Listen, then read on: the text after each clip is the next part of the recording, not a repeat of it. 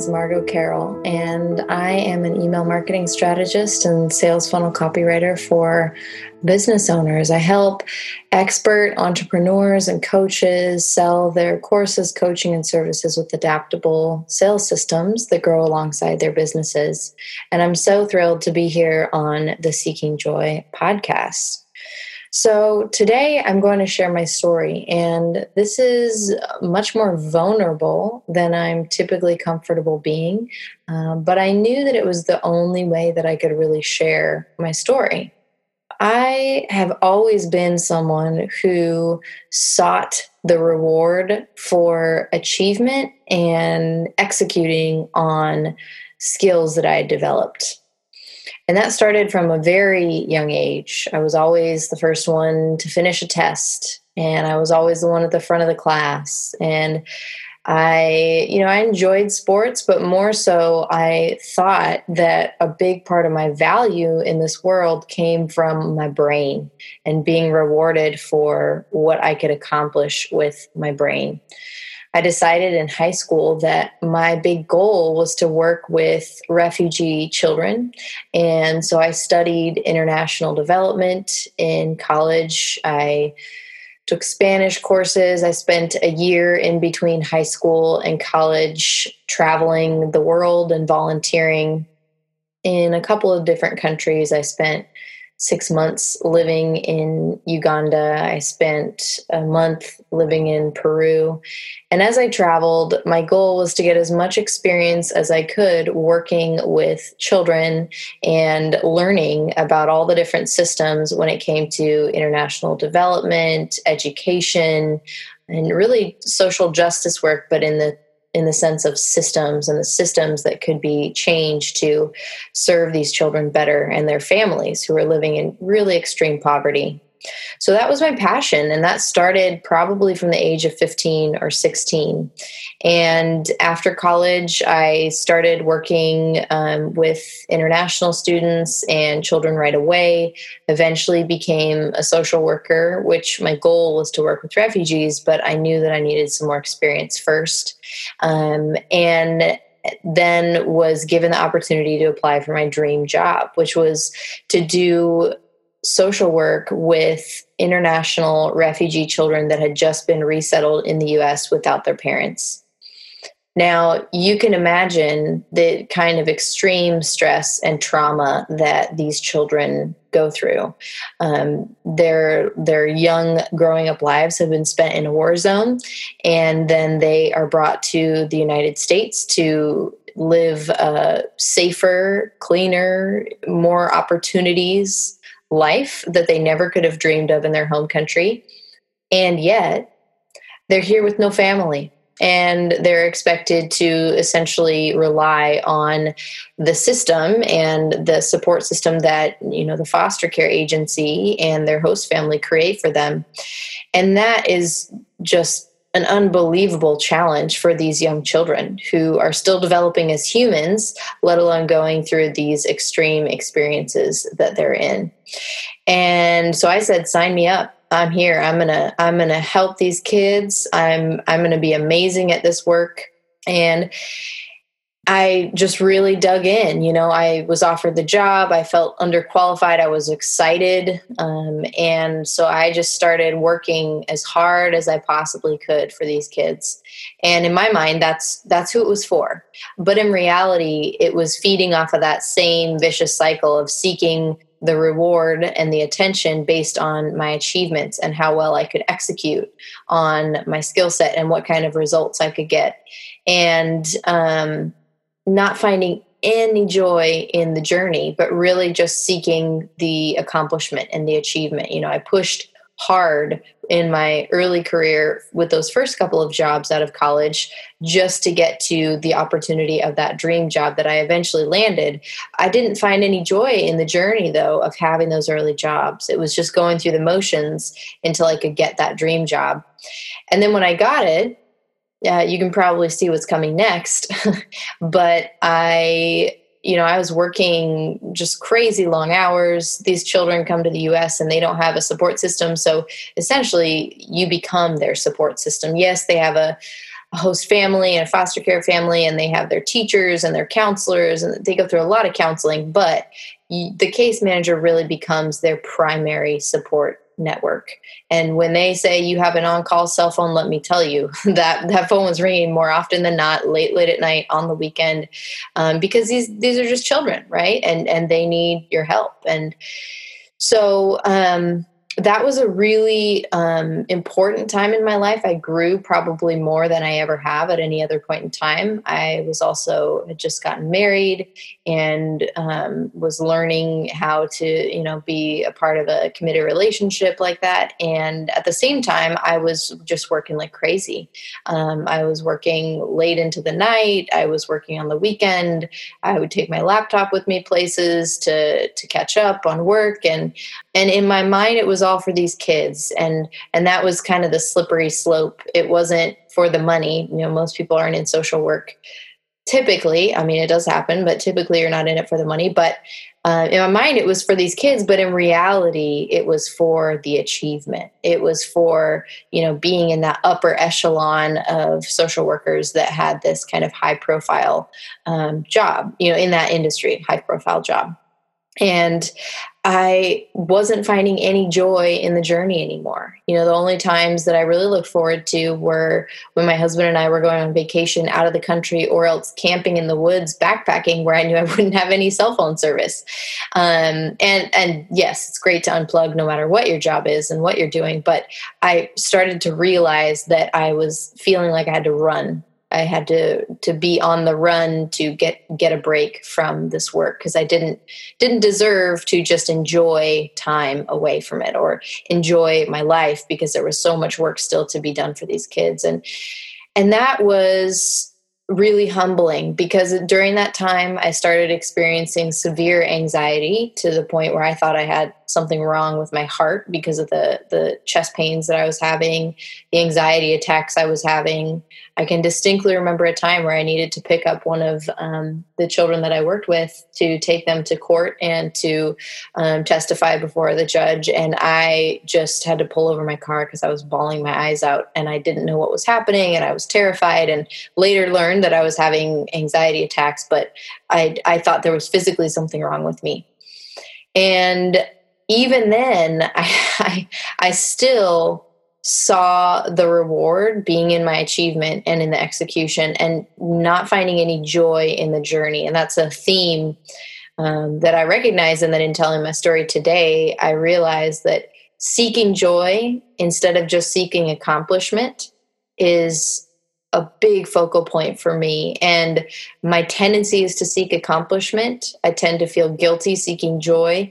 And so a big part of my life is learning to seek the joy and feel no guilt, or to observe that guilty feeling and to move past it and move through it. So the anxiety attack started happening. It got really bad. I still wouldn't prioritize myself for seeking any joy. And then my husband and I were on a backpacking trip in the mountains, and we had a really terrifying near-death experience. I laughed, like a nervous laugh, but it was nowhere near funny at the time. We were 10 miles away from any kind of cell phone service or other human beings. We'd hiked miles and miles up into the woods for this trip. It was beautiful.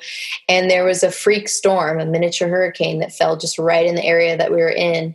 And we had to huddle under a small log that we found, as all of these gigantic, 100-foot tall trees are just flying. The wind is whipping them up in the air, and all the branches are getting snapped off, and they're just flying like spears through the air, going right over our heads. And we were holding hands under this log, and just I didn't think we were going to survive. And I remember looking at Jeff and thinking, if this is really it, if this is the end of everything, did I really find joy in the life that I created up to this point? Did I really allow myself to enjoy my life and seek that joy instead of just seeking accomplishment after accomplishment after accomplishment? And the answer would have been no. The answer would have been that I was so focused on accomplishment to the punishment of myself, really. And that moment, I wish, we ended up surviving the storm. We were able to stay huddled under that tree and then hike back out the next day. Neither one of us was severely injured. We heard about other hikers that weren't so lucky that night. And I wish I could tell you that from that moment on, I changed everything, but I didn't, because I'm stubborn and I need a lot of pushing and nudging before I actually make a change. A couple months after that happened, I was back in the thick of my job and just, again, seeking accomplishment and not seeking joy, and just being burnt out and working those 70 to 80-hour weeks. And we lived in a small cabin at the time, a little house that we had built ourselves by hand. We had a brand new little puppy that would wait in the cabin while we were at work during the day. And the house nearly burned down to the ground. And we ended up coming home just in time to see it starting to go up in smoke and being able to get the puppy out. And Angus, who is our 5-year-old dog now, almost 6, he survived, like miraculously. He shouldn't have survived the amount of smoke inhalation and all of that. And so we had this near-death experience in the mountains. A couple months later, we almost lost our home and our dog and had this terrible house fire. And I just realized enough was enough. I couldn't keep going on the path that I was on and just crush myself into dust with the daily hustle and grind of that work. No matter how passionate I was about those children, the way that the job was designed just didn't allow for me to seek any joy and just be who I was. So that led to a real existential crisis of, if I'm not going to be a refugee social worker, what am I going to do with my life? I'd built everything up to that point and accomplishing that. And so I tried different things. I tried doing that work part-time, which is really impossible for any of you that have worked in social work or worked with refugee families in the past. That there's either full-time or nothing at all. And then I thought, well, let me do something that's just very healing and help other people in a healing way. And so I tried massage therapy. I went back to school and I became a massage therapist, very different from the work that I had done before. And I did that for a little over a year and still practiced a little bit after that year. But I realized about a year in that it just wasn't tapping into the strategic side of my brain, the creative side of my brain, to just work with my hands in that way, even though it was really healing and helpful to be in that kind of space and focused on wellness. And that was the time that I started to think about creating a business. And I was working in the wellness industry because of massage. And so I started to realize that a lot of wellness business owners and just small business owners in general are amazing at the work that they do, but not so great at selling it and not so great at the marketing side. And I've always loved writing and communicating and connecting people with a problem to the solution. And that's really all that any good marketing is. And so I studied copywriting and I studied email marketing and I started doing freelance copywriting and email marketing. And this was around the time that I had my first child. And so basically the business tapped into my creative side. It gave me a way to earn income, but it also, and most importantly, what I learned about, seeking joy instead of just seeking accomplishment, it gave me the freedom and the flexibility to create joy in my life, to not feel guilty for creating that joy, and to keep prioritizing it. And that's something that I know each of you listening right now, at some point in your life, you've chosen taking care of others or accomplishing the thing that you think other people want you to do over seeking any joy for yourself in the situation. And we all can work on that. We all can improve. But what I've learned from sharing my story and really thinking it through before I just decided what to share with you all to really synthesize the most important things, what I've learned is that the joy of the journey is the reward in and of itself. And if you're not finding a way to derive joy from the journey, you're never going to feel rewarded enough from just achievement, accomplishment, and executing on your skills. So for me, I'm working every single day. I'm making that decision again to work on finding joy in the journey and letting that be the reward. I love my business and I love that I get to help so many women to develop the sales systems that give them the freedom and flexibility to do work that they love without being chained to their desk all the time. That's the beauty of the email automations that I get to work with. But I love it most because I'm helping other people prioritize seeking joy in their own life because they have a business that works for them. So my biggest dream is actually to develop with my husband a solar-powered eco farm here where we live in Northwest Washington State. And I want to do that so that I can, yes, of course, help people eat healthier, develop a more sustainable food supply, but ultimately I want to run retreats from this eco farm. And I want them to be for women and I want them to be for female entrepreneurs so that they can take time to step away, they can retreat, and they can work on being the owners of the vision and the dream that they have for their business, but really for their life, so that they can prioritize seeking joy in the journey instead of just seeking accomplishment or a revenue goal or hiring a certain number of team members, but that they can work on seeking joy in the journey and letting that be their reward as well. So thank you so much for taking the time to listen to my story. I hope that you enjoyed it and maybe that you learned something from it. And thank you so much to Sydney for hosting me. We all have a story to share and a voice that is meant to be heard, and we want to share yours. For more information and to get involved, visit storiesofinspiringjoy.com. Stories of Inspiring Joy is a production of Seek the Joy Media and created by Sydney Weiss.